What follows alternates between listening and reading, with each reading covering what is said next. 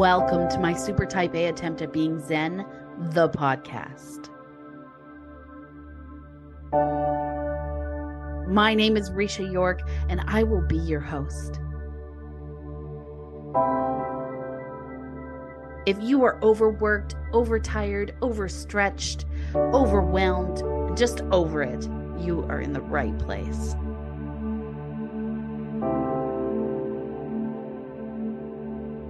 We like to say we are currently working towards Zen-ish. I'm thrilled that you've joined us. Let's see who will be supporting us on our path to Zen today.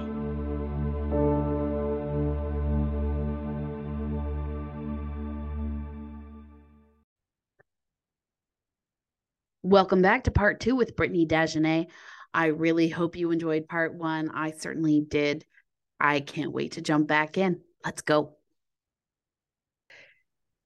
With mental health becoming more of a hot topic, is there something we're glossing over or ignoring? Yeah, so I think what we are ignoring is a lot of the language around mental health, and for me specifically with therapy and what those expectations are. I see a lot of people lately. I've noticed a trend because we talk about going to therapy and feeling better and all that. Often people come to therapy as a very defensive thing. Like, therapy will help me achieve perfection. Right. Will help me have better control over things. And oftentimes that can be quite a disconnect in people coming to therapy basically just to learn how to do their defenses even better.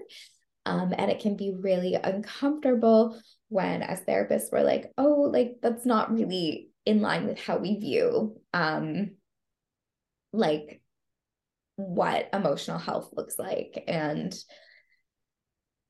yeah, that can be hard. And like you said, there's that intellectual and intellectualizing, like, tell me what to do. Yeah. Tell me this. And it's like, well, we're actually going to move to a feeling space. And it's like, but I don't want that. I just want to know the things. I want to know the steps to make those feelings go away. Yeah, I want to. And it is very much like this idea that if people go to therapy, they won't experience difficult emotions anymore because they will be so good at regulating from them that they'll just completely disappear. Which is so unreasonable. It is. But again, on an intellectual level, most of my clients know that. On an emotional level, however, most of them have the wish. Sure. Everything bad will go away. Sure. It's understandable. It's so human, right? Like, we want to avoid the painful stuff, of course. Like, that's just part of who we are. But I think that almost like misalignment of therapist goals versus what clients often come to us with, whether it's their overtly stated goals or their unconscious goals, I think can be harder for people to commit to therapy or commit to the work that's needed. Right. And then the other piece is even just a lot of the conversations around mental health, like even just the word mental and health, position it immediately within this medical model, which really, again, plays into that intellectualizing. Yeah. What can you prescribe me? How can you fix this problem I have? It is about that fixing. It's about those, like, that power dynamic of tell me what to do, of that dynamic of there's a right and wrong answer. There's a cure. Yeah. Like, there's no cure for sadness. It's just a part of the human experience. Yeah. And that's it. It's funny. I like how you say, there's the ideal, which is never achievable, but it doesn't mean we can't work towards that direction. And that, I feel like, sums up my entire journey to Zen. Yeah. I feel like I'm not going to be enlightened Yeah. any point. I don't see myself reaching nirvana in this lifetime, maybe in the next. Maybe I've learned enough in this one that maybe in the next I'll get that joy. But in this lifetime, I feel like the important part is working towards it. Yeah. And just, I really liked, and I would almost pause on that phrasing, because working towards it is still that very, like, it is, that's an energy versus oriented towards it is Versus, sorry, working towards something versus being oriented towards something. I like that. Yeah, oriented towards it is much kinder. And also, I also feel like with heavy-handed forgiveness for self. Definitely. Right? Because I think this is where we get in that expectation space. Yes. Yeah. If you don't have forgiveness for self or more self-love, like my new poster in the background here, if you don't have that, if we can't practice that, then I feel like that frustration meter, it goes higher and higher and higher, and we boil over. Yeah. Well, even that's that sense of conditional versus unconditional worth. When we feel that there are conditions to our value as people, then it is a constant striving to meet those conditions. There's just no escape from it as long as we have conditions on ourselves. Can you break that down a little bit for the people listening? So, what would that sound like or look like, conditional value? It often shows up in people's relationships, this sense of anxiety when they're not behaving a certain way, a sense of rigidness in how they want to present themselves to the world, to people, and a deep distress when things are not, they're not able to manage other people's emotions or perceptions of themselves. Mm-hmm. And so it is often enacted very behaviorally and with just that, like, high levels of distress in different interpersonal situations, and also a lack of trust in themselves. So a lot of worry and rumination over their behavior because they don't trust themselves to, because it's exhausting, right? Right. To strive to meet conditions. And again, it's, to a certain extent, we need to care what other people think of us. Like, we are social beings, that is normal. Yeah. But it is like the amount of distress that's involved is usually indicative of that conditional worth. And it often comes from a place of inconsistent relationships, or people putting those, growing up with conditions like, well, you need to be this way in order to have like affection or friendship or belonging. Like, Yeah. there's a sense that who they are can or cannot be enough, depending. Right. So how do we reinforce for our partners, for our children, for these people in our lives who may be feeling this way? How do we reinforce that our love is unconditional? I think communication is a big one, but I think a lot of us unconsciously withdraw affection when we are, or connection when we're upset or angry. Like, we react to negative emotions by withdrawing. Yes. To sit with people in this space of like, I'm so angry with you and I can still sit here with you and care for you, is something that not a lot of people grew up with or have experienced in relationships. Most of the time it's like, I'm angry and like, I just, get away from me. I can't deal with you right now. I can't. And therefore anger becomes threatening. Yeah. It means disconnection. And for someone who's super type A, that's their biggest stressor. Yeah. Is losing their people. Yeah. Right? So that would trigger a whole bunch of other feelings too. Yeah. And I would argue, really, it's everyone's biggest stressor. Like, aloneness is probably the most, like, to the core anxiety inducing thing. Like, just absolute aloneness is Yeah. just terror. And so we all need connection. Community, connection. Yeah. It is, we're hardwired for it. And so, yeah, that sense of like, I need to be very careful about what I do, or else people will disconnect from me. Yeah. Is so, it shows up in so many ways. Yeah. Well, that's so interesting. I feel like I was really spoiled because I was raised by a therapist. And so, she would be like, I'm so angry at you. Do you want a cup of tea?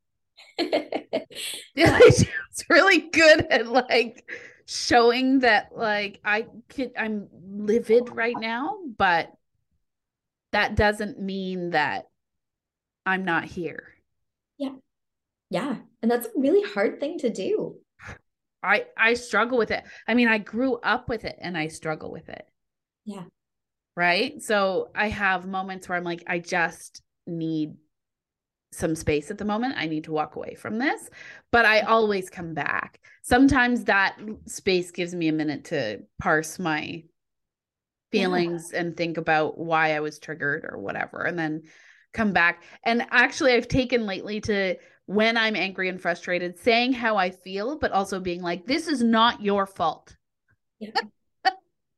I am frustrated and angry about this, but you've done nothing wrong. And this is not your fault. And I say it in kind of an angry way, but I just want them to hear that part because I know that it's me. Yeah. Right? So I want them to understand there's no lack of love here, and I'm not disowning you or shipping you off to military school yet. But you know what I mean? Like I have these moments in my head where I'm like, oh my God, come on. I walk away and then I come back. There's always a place for you in this house. There's always a place for you in my heart. There's always a place for you. Always, always, always, always, always. No matter how angry I get. That's a hard conversation for people to have. Yeah. Right? And with little people, I think we assume too, because I think that's a huge fear for children, is being abandoned, right? And I think we mistakenly assume that they can't understand those feelings when we say them out loud. And I just really want them to understand how I feel and how it doesn't actually affect how I feel about them.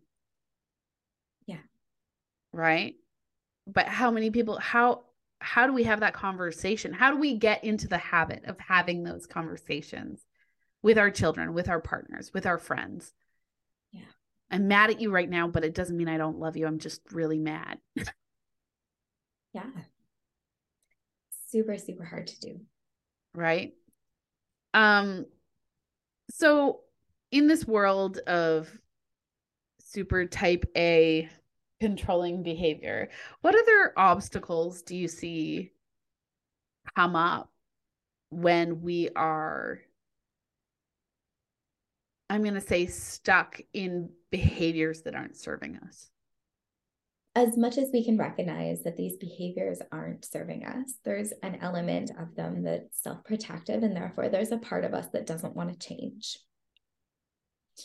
And people can swear up and down, like, I want to change this, I want to change that. But there's always a part, if you're doing it, there's a part of you that's not going to want to change because it serves a purpose for you. And because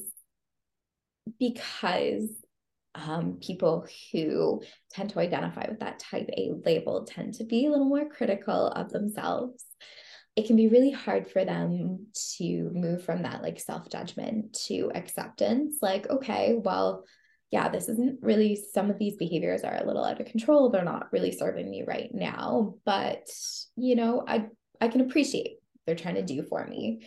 Yeah. It can be really hard to shift into that space instead of staying in but I just need to fix it. I just need to, and then it becomes this constant push pull between, I need to fix myself. And it is wildly unsafe to fix myself. And then it becomes caught in this like internal conflict that is just uncomfortable and unproductive and really challenging to navigate out of. Yeah. So then what are we, to use your terminology, orienting towards in those situations? Safety. Safety. Yeah. So is there ways for us to find safety in this space that is more graceful to ourselves? There is. It's, I mean, that's what we do in therapy is try to incrementally build up that sense of safety in being less judgmental of self and being more accepting, in feeling confident enough to try something new, which might look like letting things be a little chaotic, building that trust in self and building a sense of unconditional worth. And it's very incremental, it's pretty subtle, and it's very, it's definitely baby steps. And again, that can be really challenging because it's like, well, where are my results? Right? Yeah, I want the gold star. Tell me I did it right. Exactly. And so in a lot of ways, a relational style of therapy can be so beneficial for shifting some of these patterns, but can also like be everything that type A people hate about like therapy. It's like, wait, I have to be slow, progress is intangible, and I have to be in my emotional space, and I have to confront all these things that are very uncomfortable. Like it's so hard. It is so hard. It's funny. You and I have a mutual friend, actually, Olivia Neal, who does fiber arts, and she had done a needlepoint piece that says, "What's the rush?" And the second she posted on her Instagram, I'm like, I need that. I need that reminder every single day.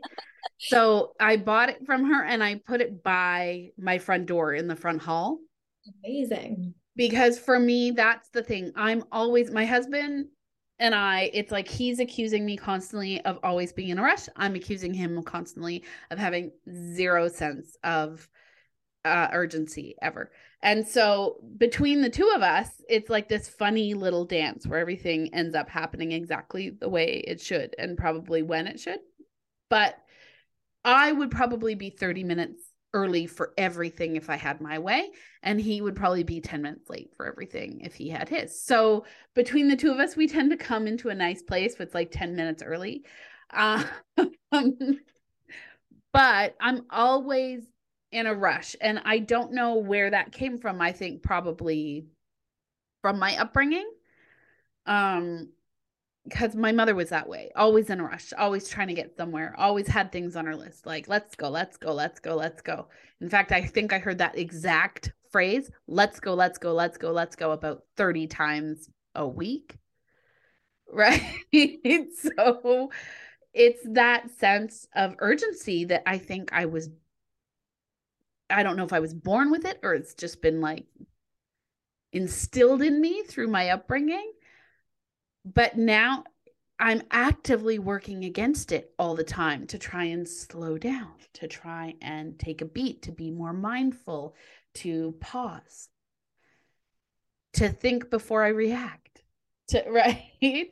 Because when you operate at that pace, you have less control over your reactions. You're already stressing yourself out, like you're already escalating your distress. So yeah, the capacity is going to be inherently reduced. Yeah. And, for us, I mean, we've gone through a lot in the last year. It's been a lot of grief. So you're already carrying that, right? Which I feel like I kind of liken it to like my wick got shorter. And then you have like two really young kids, and then the wick is shorter. And then you have like all these uncontrollables. Yeah. Right? Things that you can't control.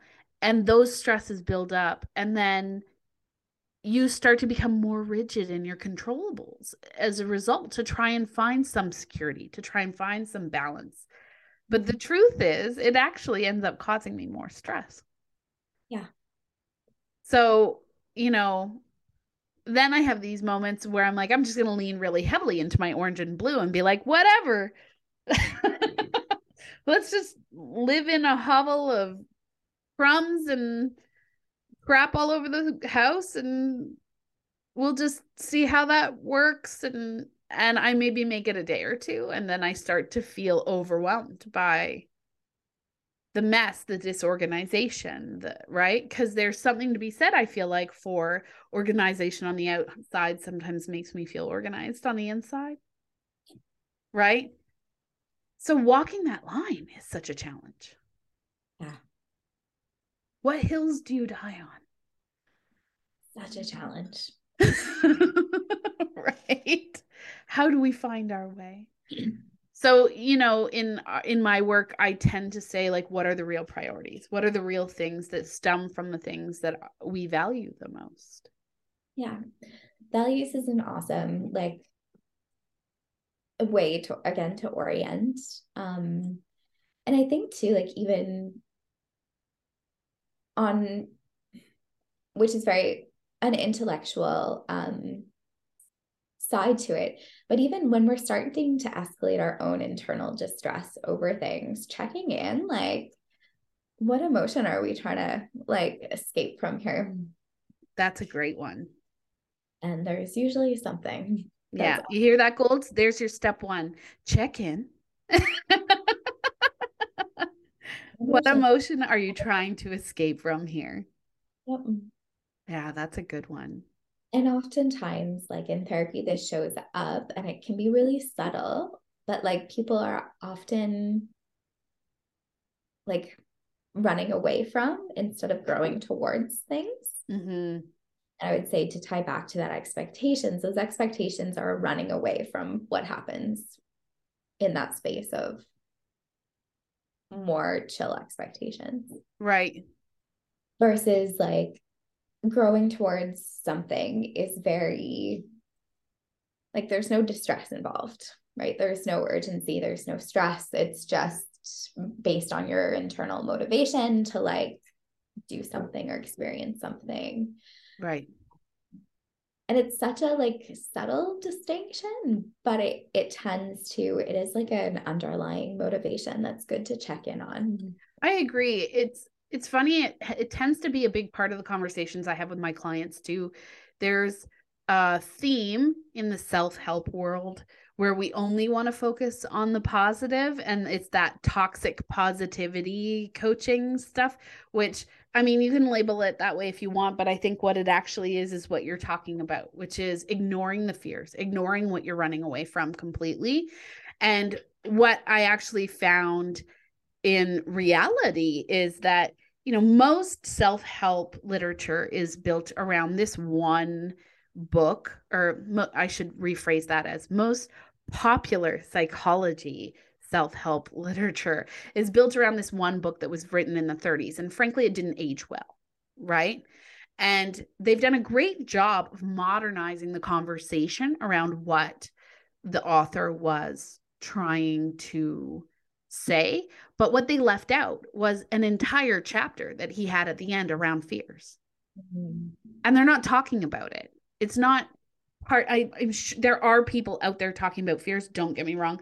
I'm not saying all people out there in the industry aren't discussing it, but people who are making a lot of money off of these self-help books being like, read this, it's going to change your life. They're ignoring that entire chunk around fear. Yeah. They're ignoring that entire uncomfortable feeling. Yeah. Where it's like, sometimes we have to name this monster. What is it you're afraid of? Yeah. And when you name that monster, it becomes a lot less scary. Yeah.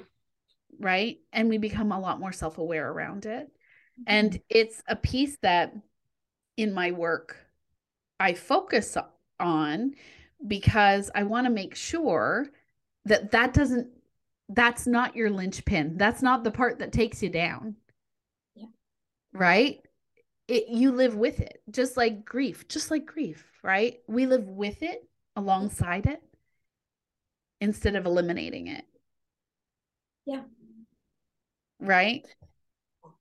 And grief is often really interwoven with fear because a lot of our fears stem from situations that have caused us grief that we don't want to acknowledge or process. And yeah.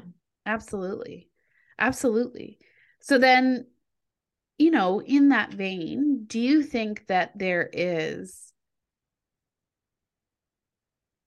validity in talking about our faults?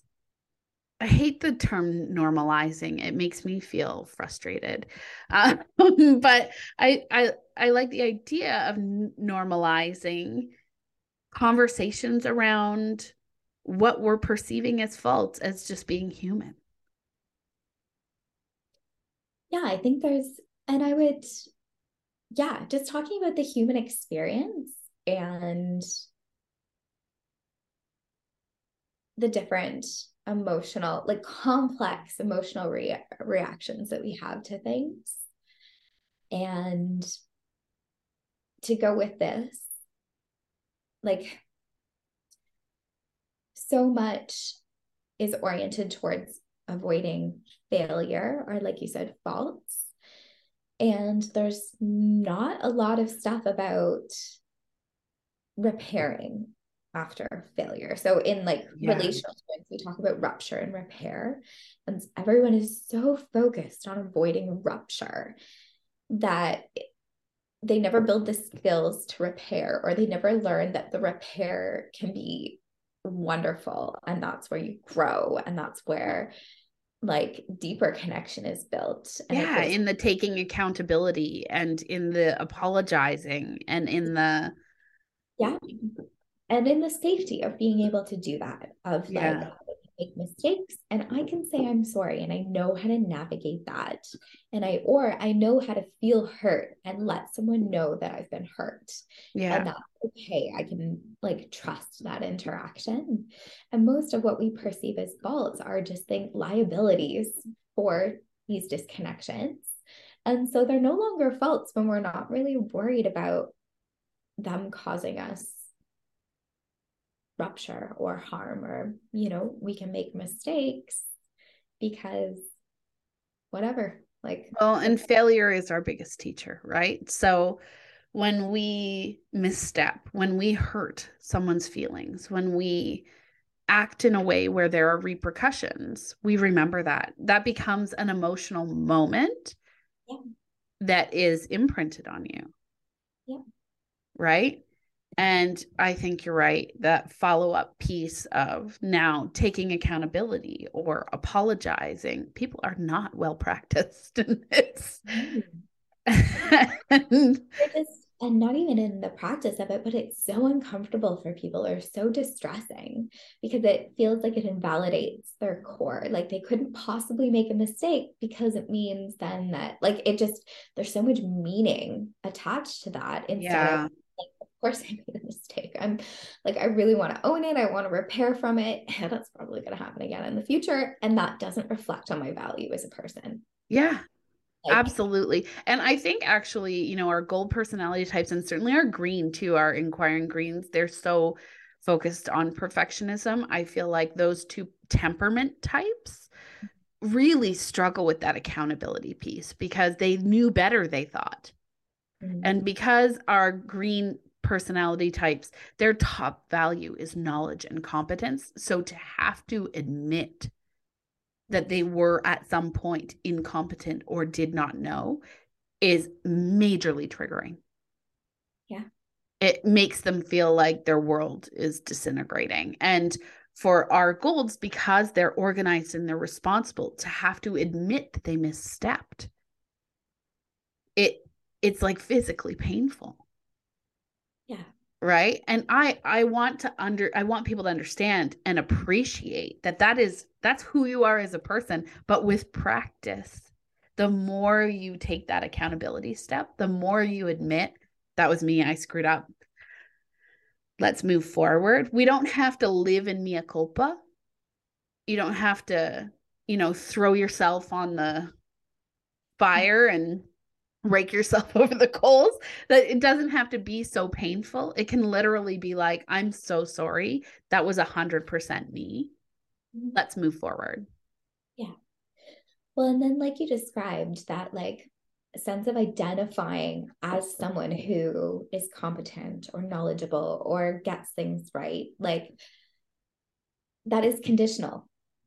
Yeah. That is a conditional definition of self. And therefore, if that's not met, then that is painful. Like that invalidates. Whereas having that more flexible definition, like so that when there isn't that competent moment, it doesn't like feel like, wow, that invalidates who I am as a person. Yeah. Like It's more knowing that we're all going to screw up. Everybody is going to screw up. Nobody on this planet is infallible. And then also on the flip side of that, we have our authentic blues who are happy to take accountability for everything, whether it's their problem or not. And they're just like, me, that's me. I'm sorry. It's probably me. I screwed up. I blew it up. I messed it up. Just make it my fault. There's also some balance to be found there. Is it though? Are you the one who needs to take accountability here? Because sometimes you aren't. mm-hmm. Right? Sometimes you got caught in the middle of a situation and you're trying to smooth it over by taking the accountability. It's someone else's responsibility to do that. And I think it's important that, our high empaths understand that too. When you're a high empath, it's not going to serve you to take responsibility for other people's problems. Yeah. Right? Because that can take you down that same stressy road, right? Because for our high empaths, their biggest trigger is guilt, and guilt 95% of the time is going to be self-induced. Right? Like we create guilt. It's the trap we build. Yeah. Which is scary for people, I think, and habit forming. Yeah. Right? So when we've created all this, so I guess my only other question at this point is, we've kind of gone through what it's like when we set these unrealistic expectations and we have this fear of not belonging, and we're not really talking about the accountability piece, and we're not really talking about the idea that it's okay to fail and that we are all human and that mistakes are going to be made. And we have, I think generally too in society, we have this unrealistic expectation for everyone right now because everyone's under a microscope. Right? And God forbid you should have ever made a mistake. I can't imagine growing up with social media. I think back to being a teenager and I know I've done some dumb things. Oh gosh, yeah. Can you imagine that being documented for all time? Personally, no. No, definitely not. And that's got to add a whole other level of stress to these people who are holding themselves at this very high expectation. Yeah. Right? So how do we combat that, Brittany? How do we come at that and say, okay, what you see is maybe not what we're getting? What do you mean by that? I mean, like the way that people are portrayed in social media, sometimes it's a mask and there's this mask of perfection. And sometimes we're digging into people's pasts to pull up something that they've done wrong or they have like flagrantly failed or, misstepped in a pretty major way. And it's not that I don't want to hold anyone accountable, but is that still the person we're dealing with here today? Is my question, right? Yeah, I don't know. I think how someone interacts with social media and people who have big presences says a lot more about themselves, their values, their tolerance for people changing, things like that, or trigger points and things like that, than it says necessarily about the person that we're criticizing. Okay. Yeah. Did that make sense? It does. Yeah. I think about it a lot, right? Because I think, when we hold ourselves to these super high standards, Mhm. when we're in this culture right now where we're happy to be like, we're canceling you, you're done. Yeah. That's a huge trigger for people who are trying to do their best and they may have screwed up, Yeah. right? Now we're going to make you not belong anymore. Yeah. Ooh. you know that. And it really reinforces. And so, yeah, to me, it says more about the people who are canceling versus the person being canceled. And which is not to say that I'm endorsing any bad behavior or anything like that. It's a very complex situation. And from the distance of through a screen, I Yeah. don't know that we have all the information. And obviously, there's big social themes to that, like people having voices that traditionally have not had a voice and Yep. exercising power that has been withheld for so long. And so it's not a healthy state, I think, that we're in, but it's understandable. I And agree. I it's, agree. I feel like we're going to come out on the other side of it yeah, with more compassion, more understanding, more relatability. yeah, At least that's my hope. yeah. And a balanced and fair sense of accountability, Yeah. as well as hopefully space for people to grow. Um, and learn from their mistakes. That would be great. But Yeah. I think what I'm really hoping for and what I'm really hoping we can all continue to reinforce is that we are all human. yeah, We will make mistakes. We need to be open to growing past our mistakes in yes. good faith. Which is so, like, we can say that, and so many people know this intellectually, but like people listening, there's a good chance that most of them will have an emotional reaction that's like, but. But, and you know what? You're right. There are going to be some people who are not willing to learn from their mistakes. That is going to be truth. More like it'll feel uncomfortable, the idea that they have to be okay making mistakes. That Like, too. like, but I don't want to be okay making mistakes. I just want to get to a point where I don't make mistakes Where anymore. I'm perfect. Right? I am perfect and I am never at fault. Yeah. If only that world existed, friends. Only that world existed, I would already live there. The big joke around my house is mom's always right. And I'm like, well, most of the time. No one's infallible, but I have a pretty good batting record, like one of those kind of moments. And well, I'm so grateful that you joined us here today, Brittany. I think you've given us a lot to think about for sure. And I love the approach, orientation towards the ideal rather than making that the goal. Since, truth be told, I mean, anybody who's ever been on a diet or tried to quit smoking or, folks, we know it's a balance, right? It's a challenge and you're going to make mistakes and you're going to misstep, and that's okay. Give yourself some grace. Nobody's perfect, Yeah. you know? Yeah. There's definitely complex and very emotional things. Um, and it is always so interesting to dive into them and to chat about them. I agree. I Yeah. agree. So much to learn, so much to think about. Yeah. Well, I'm grateful you've joined us here today. So thank you again for coming on the show, and hopefully we see you again. And have yourself a wonderful day. And friends, thanks for joining us on the Super Type A Attempt at Being Zen podcast.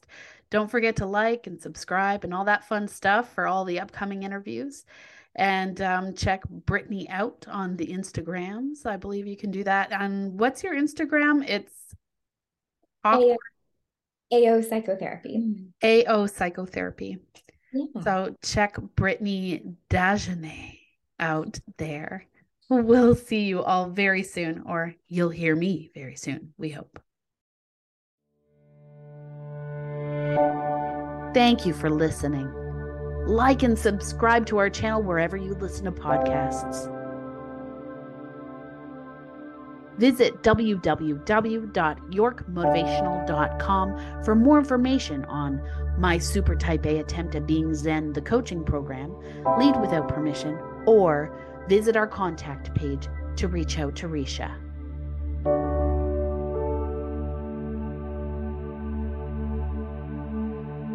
Wishing you all continued balance and fulfillment on your road to Zen.